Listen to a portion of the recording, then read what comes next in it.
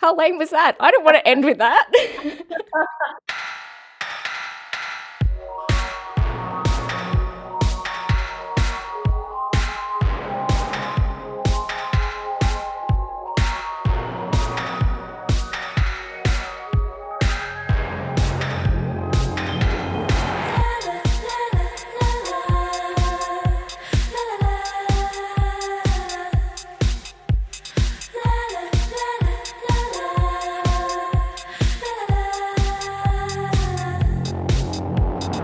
Welcome to Hysteria, a podcast about women and non-binary creatives and their experiences creating and consuming arts and culture.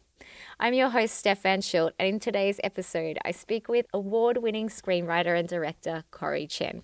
Corrie has directed shows like Foxtel's Wentworth, Channel 10's Five Bedrooms, and the SBS series Homecoming Queens, which she also executive produced. Corrie was the 2018 Film Victoria's Greg Tepper Award recipient in recognition for outstanding achievement in directing. I spoke with Corrie about how she came to work in the screen industry. We discussed diversity in the local arts community and tips for work-life balance when working from home. I started off by asking Corrie how her creative work was going during Melbourne's lockdown. Well, I had very luckily just finished the show I was on, which was Wentworth, in March, like 2 weeks before COVID went down. So I was lucky because I didn't have to sort of deal with the fallout of whatever that meant. And my plan was to go into writing on a couple of projects I had.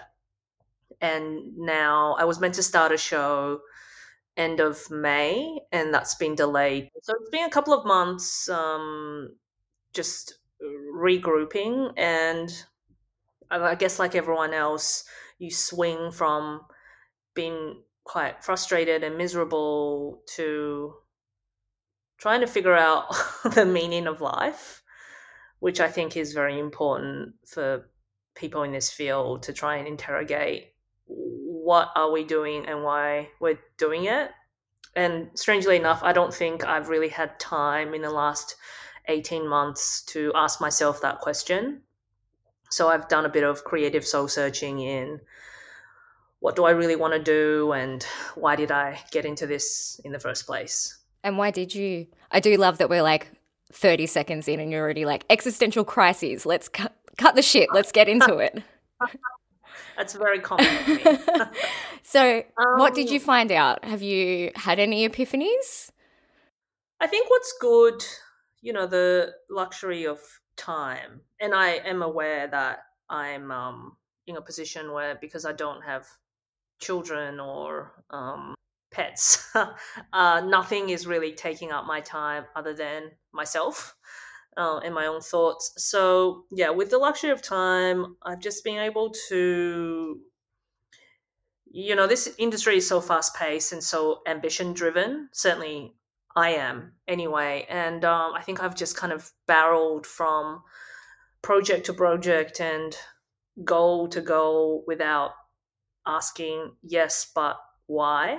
And being able to ask the why and ask yes, but should I with every project that comes is has been quite eye-opening, because I'm just sort of, and with the anxiety of the current political moment, to just take stock and go, well, what am I putting out into the world, and the responsibility of the storyteller to think about the contributions to culture. Does that mean you're at a point now, do you think, that you would say, no, I don't want to work on something that's like that? Where in the past maybe you were like, oh, I'm more emerging, I kind of have to say yes to whatever's coming along. Is that how you're feeling maybe? Yeah, I mean, certainly I'd always believed myself to be someone who thought quite hard about how I was going to curate my IMDb. And even if projects haven't turned out in the way that I had hoped they would turn out, somewhere along the line earlier on, there was something in the moral integrity of the project that I really believed in. So suffice to say that I'd always I would like to think I'd always been that person that would say no to something that I didn't agree with. But I think the difference is certainly, as a small example, is I was quite obsessed with the idea of working overseas, working in the US, especially because it's almost an assumption now from everyone that that's what people should do and should aspire to. It's kind of like the short film to feature film trajectory, Australia Yeah, to US, right? Like, yeah, and certainly not to say that I'm not interested, but I'm just it's a very very big question in that if what drives me as a storyteller is to change and make culture, why am I contributing to that in a culture that isn't mine? And the Australian screen industry is really fighting for its life right now in a variety of different ways, and it's made me really believe and realize that the fight that I want to be in is here. right. So you're like going to double down at home. Well, I mean, This is on uh, the record. We're going to follow up. No, we're not. I won't follow up with you. um, I I'm more I think for the next little while, and I don't know what little while means in time, but just for the next little while, I feel like a lot of my choices will be driven by my heart, whatever that means. And also, I mean, there's no moving at the moment. So we can't go anywhere. So it's kind of what change can you make and what drive can you get from staying home? Like, what can you do to this industry and for your own career while you can't go anywhere else? Yeah, yeah. I mean, that's the question, isn't it? And like broadly speaking, I guess when I talk about making decisions driven by my heart, it's really talking about Australian stories as a holistic concept. Not to say Australian stories can't be set overseas and all of that, but I what made me want to get into this, as a kid, is um, a desire to see stories that resembled my identity on screen, and small changes and waves of storytelling have gone some way to do that, but certainly uh, not to the extent I would hope. And COVID has made me think a lot about legacy, and I was suddenly like, well, what if in 10 years time, say I do go to the US and end up with a long list of amazing IMDb credits from the US, but it's not doing anything for child me. And I'm still just grappling with what that means. Yeah, so I guess that's also a response. You said before, the political climate. There's a lot of discussions about representation across the board. The Black Lives Matters conversation has obviously started people interrogating systems in a very important and integral way. And you've been quite vocal, like Michelle Law, your collaborator and friend, online about that. Can you talk a little bit about how your work is both intrinsically part of the pride of, you were saying you want Australian stories to be about or for child you, but then also the fight and the frustration with having to have this fight all the time and being the ones to voice things and to pull people up? Um, yes, it's something that I find incredibly difficult. I really admire people like Michelle Law and Ben Law as well in their resilience and courage in being able to constantly be really at the coalface of these conversations and call people out. And I absolutely stand alongside them and trying to do my bit. But I am someone that feels things very deeply, and it like I won't deny it. It has been a really incredibly overwhelming 3 to 4 weeks, I think. Um, I have quite conservative parents, so I've grown up with a certain perception and have really been taught to put white Australians on a level above myself. Like, so to suddenly really have my eyes open to how I have maybe enacted or played into um, white supremacy in little subtle ways, I think has been I've had my own reckoning of my actions, and B, looking at my the white people in my life, and there's a lot of them who are part of my loved ones and my closest peers, and becoming like almost suspicious of their true intentions, and a lot of the time it's unjustified. But I think in the last month, a few of them may have been exposed to me, and it's being upsetting in that sense. That's deeply hurtful because it's not only, career, but that's personal. Yeah. And I guess the whole thing is personal that we're talking about, right? Like you can't separate your personhood and how you're feeling about your sense of identity from fighting for these things in your career. Yeah, absolutely. And especially because this certainly how I like to work.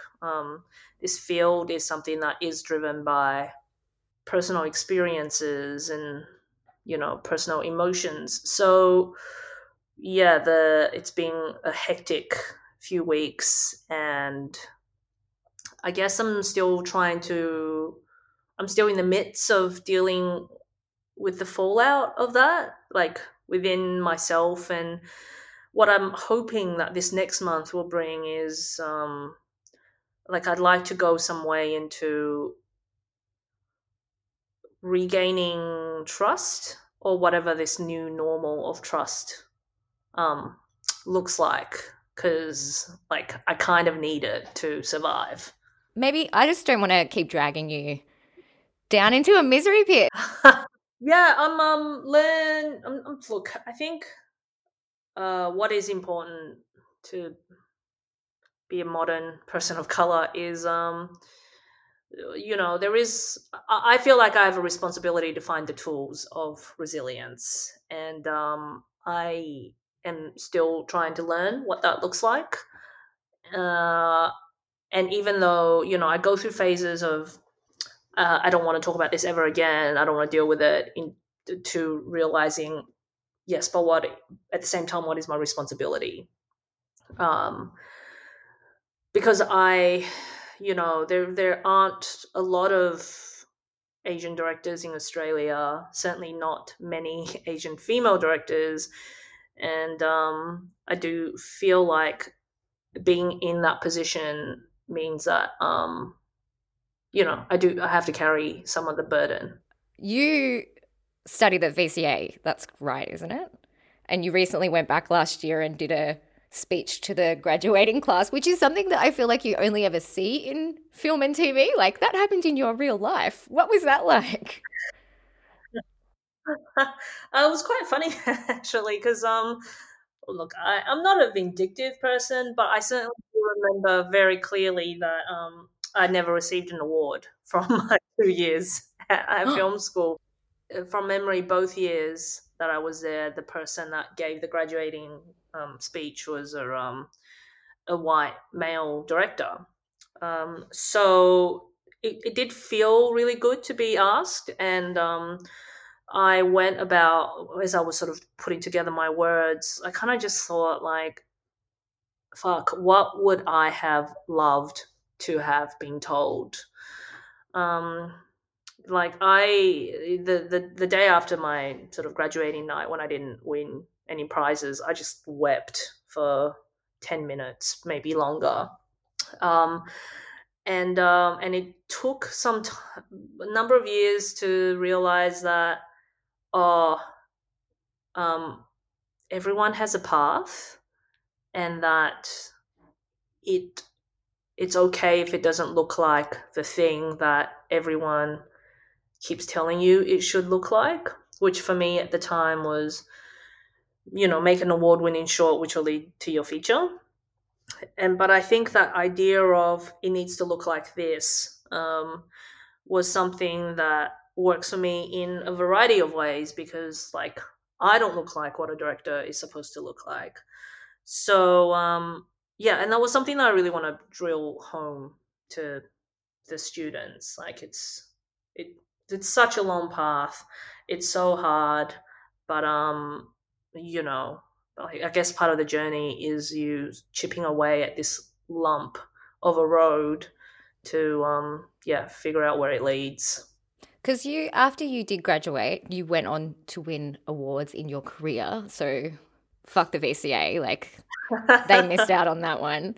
And you've gone on to direct TV, both like teen comedy drama and I was going to say adult drama, but that sounds like porn, doesn't it? If you put adult in front of anything. You haven't done porn that I know of. Up to you. But what did that path look like for you from graduating to becoming an award-winning director? Yeah, how did it look? Well, And screenwriter, sorry. Yeah, I was really drawn to television, except when I finished VCA, television was really uncool and no one wanted to do it. I've got television books behind me. I was at uni studying criticism and I wanted to write about TV, probably roughly the same time. I'm in my mid-30s. And everyone was like, no, you've got to write about film. It's all about film. And I was like, TV is coming. It is changing. You don't understand. And no one got it. And now everyone watches, talks, lives, breathes TV. Yeah, exactly. So it was actually quite hard to figure out how to get into television, because it was just its own little world. Like not a lot of the producers crossed over, and all of that. But I mean, I guess the simple story is I started like doing work experience and then eventually note taking in writers' rooms, which and at the same time I would write my own stuff and write it and direct my own shorts. But I guess my biggest thing is I wanted to get on set, so I shadow directors. And I think the thing is that the thing that I did a lot of is I basically had all of my eggs in all of the baskets. I am not one to believe. I don't have the focus and patience to just be focused on the one project. So yes, I was note taking, but I was also looking at what funds were available to me as a writer director, either writing stuff for development or directing short films and documentaries, which was something that I also did. And then I was also looking at what grants were available to me through the talent escalator programs at Screen Australia for shadowing directors. And basically at some stage, like I would have a number of applications in for whatever I could get my hands on. And slowly, by doing that, by asking questions, by speaking to these faceless people at screen agencies, they start to invest in you as a person and in your journey. By forcing yourself to ask questions, it starts, like, your dream starts to feel less scary and less hypothetical. It just becomes a thing that you will eventually do. If things happened in the right way. Having said that, it still took me 6 years after film school for me to get hired on my, first directing job. But since then, I've been, very grateful that it's been constant.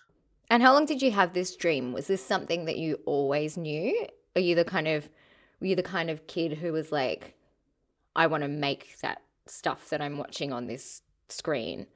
Or were you someone who maybe studied or at school did media studies and you were like, oh, that'd be interesting, that'd be cool, I'd like to do that?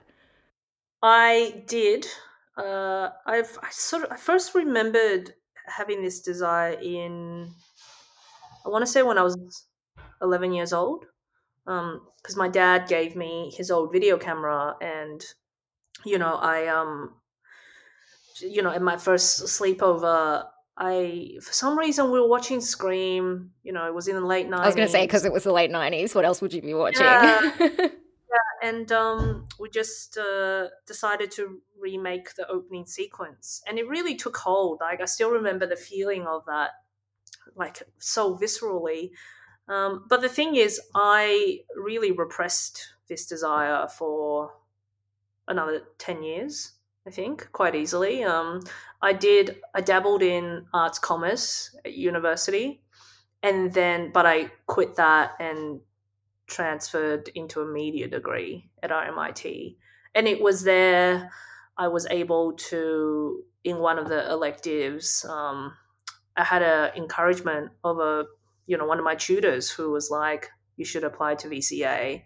And that was all it took. Like, I just needed that person to tell me it's okay and you should do it, which is a validation that I think I sometimes still look for. But I'm trying to teach myself to give me that validation. It's hard though. When for 21 years, you haven't had that self-validation. Yeah. Sometimes you need somebody to be like, you can do that. And you're like, oh my God, I can do that. Yeah. Happens to me all the time. Yeah, totally. I mean, I think it's quite a female thing, isn't it? Directing is something that assumes, like, the job itself assumes the right to impose your worldview onto a story, which is what makes it distinct and so important. But that's a very clear sense of bravado that I don't think comes naturally to women. I also think there's a class element for me personally, anyway, coming from a deeply working class background. Doing something creative is perhaps not considered a career. So you'd need to follow some set path of a 9 to 5 job, and then you have a career. But yeah, totally. I had no idea what it looks like. I don't think I really knew until I started doing TV, because I certainly had no idea how much directors made or got paid or anything. So I think I was very lucky in that I was strangely deluded for a long time that it was going to happen. But certainly my 20s were it was a bit of a trash pit of constantly disappointing my parents, to the extent that they just couldn't even talk about me to family members back in Taiwan anymore. I was a very disgraced daughter. Oh God, how does it feel reflecting on that now? I'm just relieved, to be honest. I'm so relieved.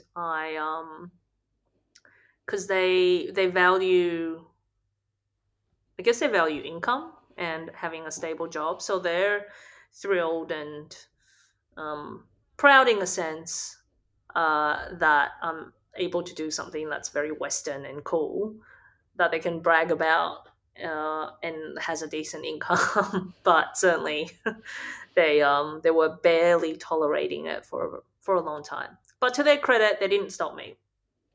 Do you think they could have, though, by that point? Yeah, that's a really good point. Maybe not. I guess I've never given myself the credit for that. I've always kind of just gone, oh, they hated it, but they tolerated it. But maybe they did try and stop me, and I just still barreled through. I mean, it sounded like that you knew what you wanted to do from when you were remaking Scream. And as you said, your path was divergent and different, but you got there eventually. So no matter what speed bump came along, whether it was your parents or an arts commerce degree, you were gonna get there eventually. But yeah, and I think they could. I mean, I was a terrible arts commerce student. I don't think. I think the worst grades I ever got in anything was in that 1 year I spent. Um, so which would have come as a shock to them as well. Like I'm not. I don't fail most things I do. Yeah. well, unless you're like deeply unhappy or dissatisfied, right? Like you said you were taking time to write. Now, how is it switching back and forth between writing and directing? Because you do both, and I know that you've done some EP work as well. What is it like swapping back and forth? I think it depends on when you catch me because I was so excited to go because I just spent over a year basically going back to back with directing different shows. So to go into lockdown, essentially writing this show that I had been thinking about for a little while was so exciting, and to just think about story in its most pure form without all the other logistical, budget, time, people management side of things, which is what a lot of directing is. But now we're 2.5 months later. I'm kind of like, oh my god, I can't be with myself anymore. Like, I need to go out and problem solve and actually like make it happen instead of imagining it. So, as someone who has a very short attention span and can't stay still, like in the one place, being able to switch between the two hats is incredibly.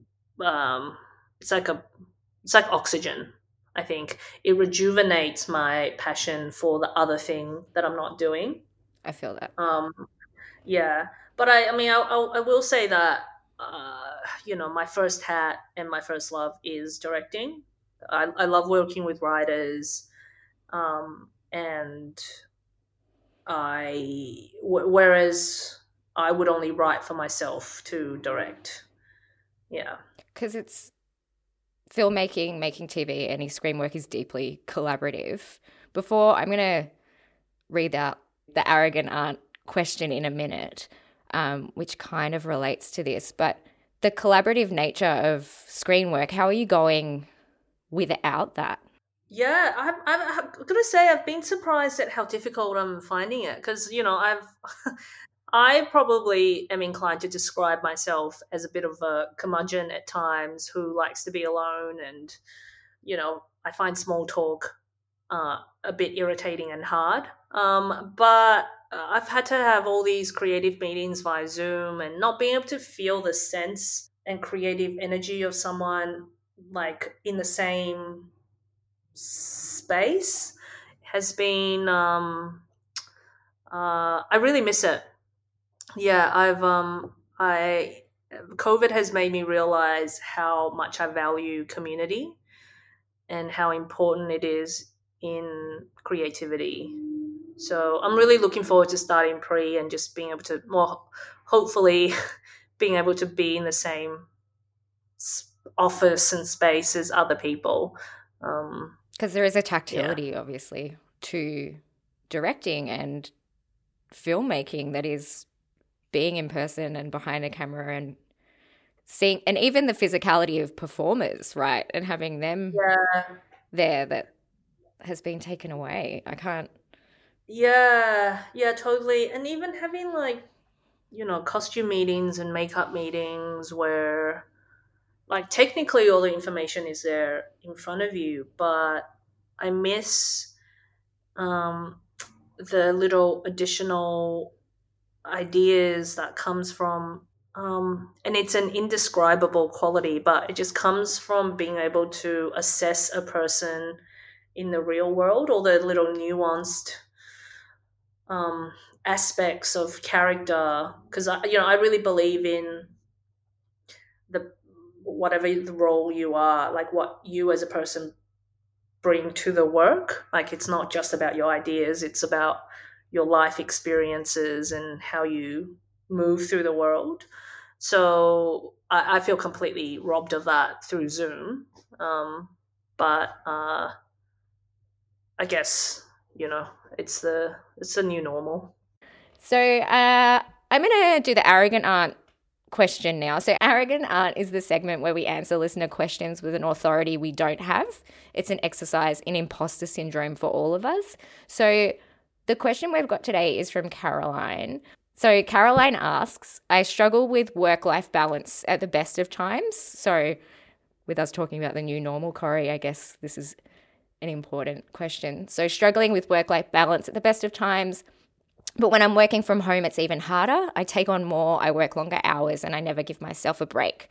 Do you have any tips on finding balance at this time? Yeah. How are you going with it? Because I suck. I don't know if I have ever done it properly. I'm just trying to think how to answer that question. And I think it depends on what, I guess, it kind of talking to what you've discussed earlier about feeling like your work as a creative is part of you intrinsically. It's hard to separate that and create a work-life balance when work is your life and you feel that passion about it. But I think I work both, and so stereo listeners would already know this, I work both an office job, like a 9 to 5, a few days a week, and then I do writing and podcasting and creative stuff on the side.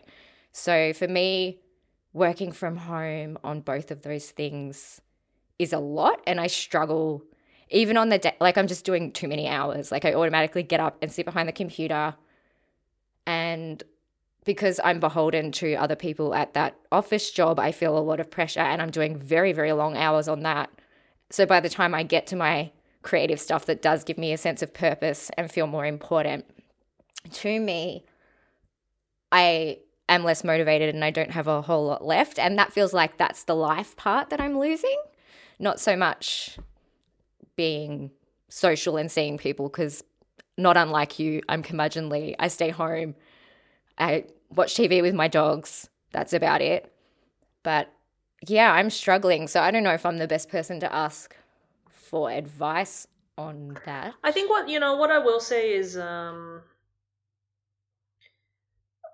yes, absolutely. This I find the concept of work-life balance a little bit of a myth in the job I do, in that um, the work, quotation marks, is part of life, because the work is an expression of yourself.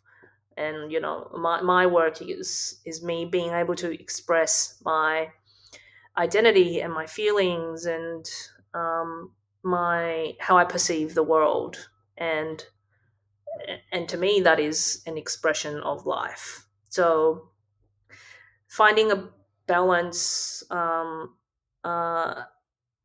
per se has always felt a little almost like a misguided concept and a way to make ourselves feel bad. What I have discovered through COVID is trying to adopt habits that aren't directly work, in that I'm not at the computer typing, or I'm not on a Zoom or whatever practical work looks like. But these habits that I think ultimately lead to me doing better work, because COVID has meant that being at home a little bit more means that I can try and discover whatever these new things are, and they include looking after some plants. Has been incredibly meditative almost.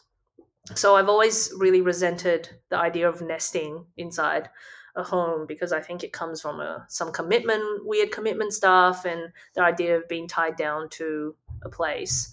But I kind of had to embrace being tied down. So I went and got all these, nice big lush plants, and sometimes I just spend like my Sunday mornings polishing the leaves, and it's That is meditative. incredibly meditative. And just giving myself the 20 minutes of allowing my brain to just be curious and investigate whatever it is it needs to do, even if that thing is going completely blank.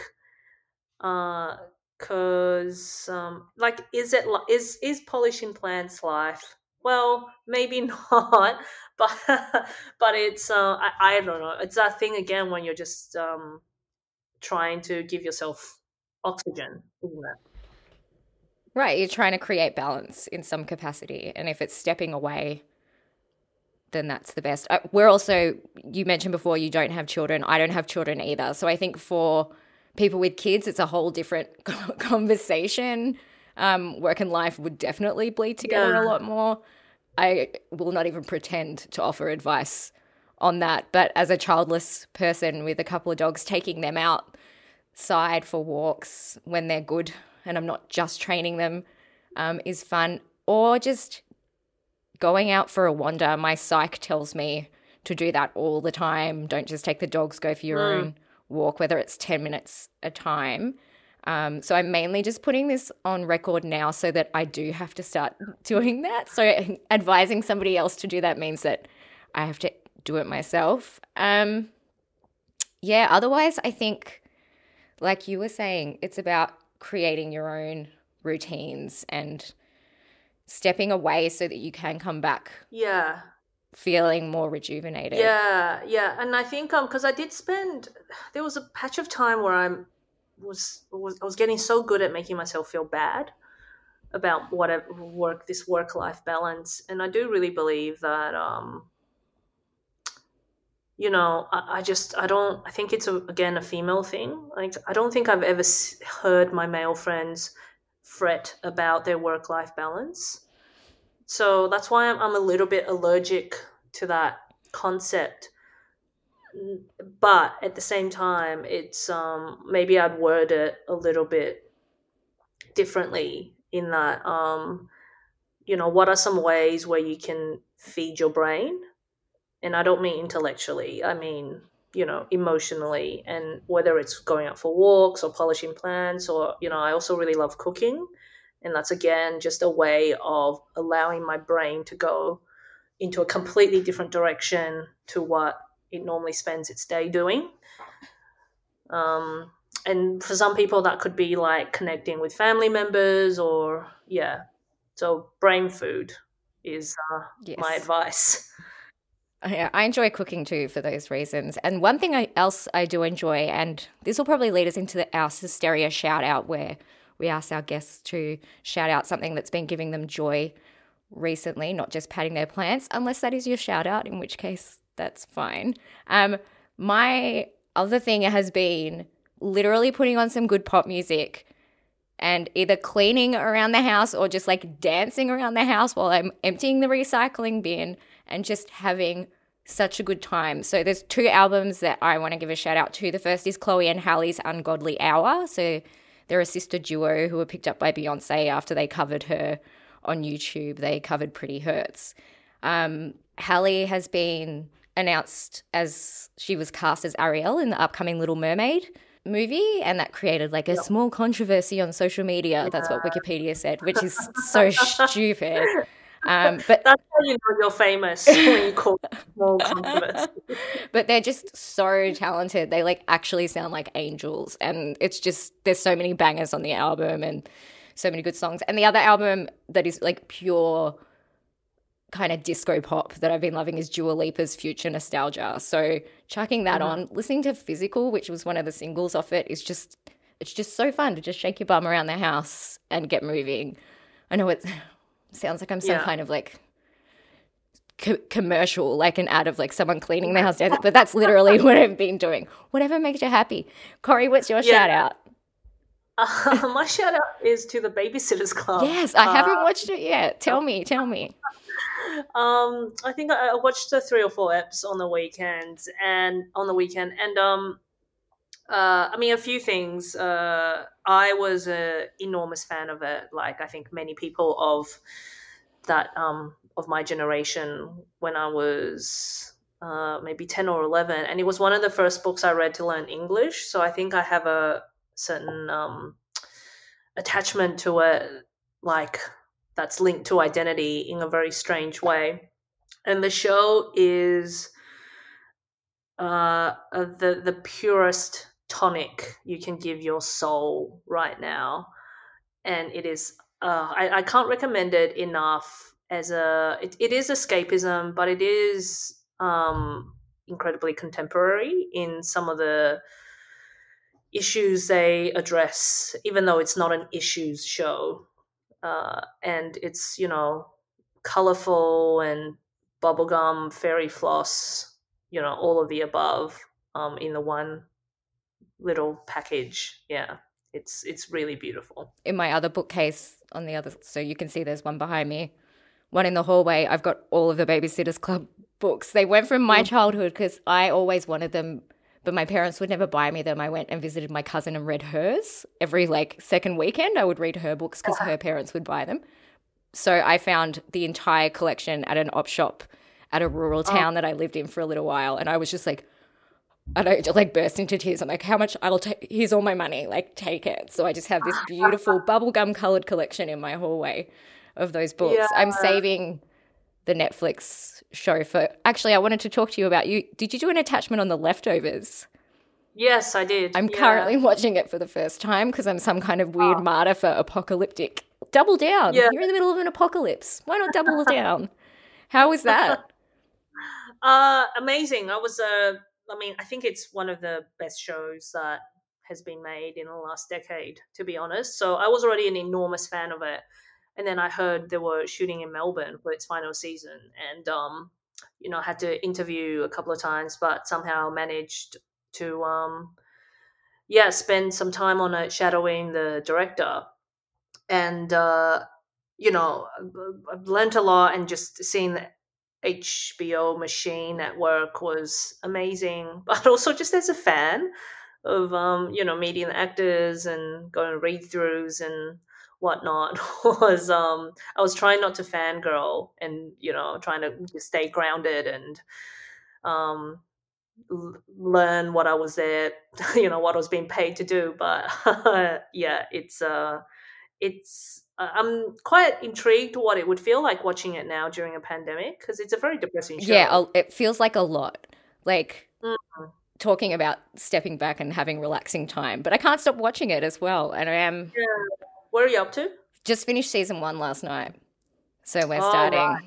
Yeah, season 2 is I think season 2 is the best season, but you got to go through to the end, because season 3, the ending really pays off everything that's set up. And I started to realize that it was essentially a show about storytelling, because in season 3, it allowed characters to just break out into these monologues about something that happened to them in the past.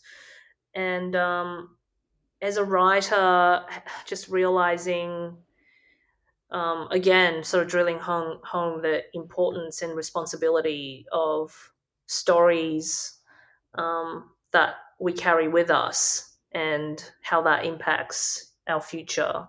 I think that show really summarized it beautifully. I can't wait. But also, yeah, it's a lot. It is a lot.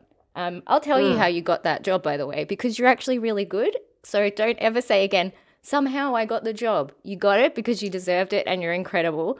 Thank you so much for spending time with us today, a part of Cysteria.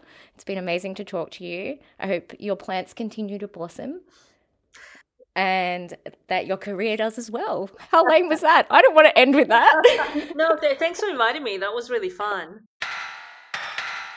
Sisteria is supported by the Melbourne City Council Arts Grants Program and recorded on the lands of the Wurundjeri people of the Kulin Nations. We pay our respects to the elders, past and present, and to the elders of all the lands this podcast reaches. Subscribe to Sisteria everywhere and follow us at SisteriaPod. Links to everything discussed in the episode are available at sisteriapodcast.com. Our theme music is by Rainbow Chan. The song is called Last and it's from her album Spacings. Thanks so much for listening. Stay safe and we hope you tune in again soon.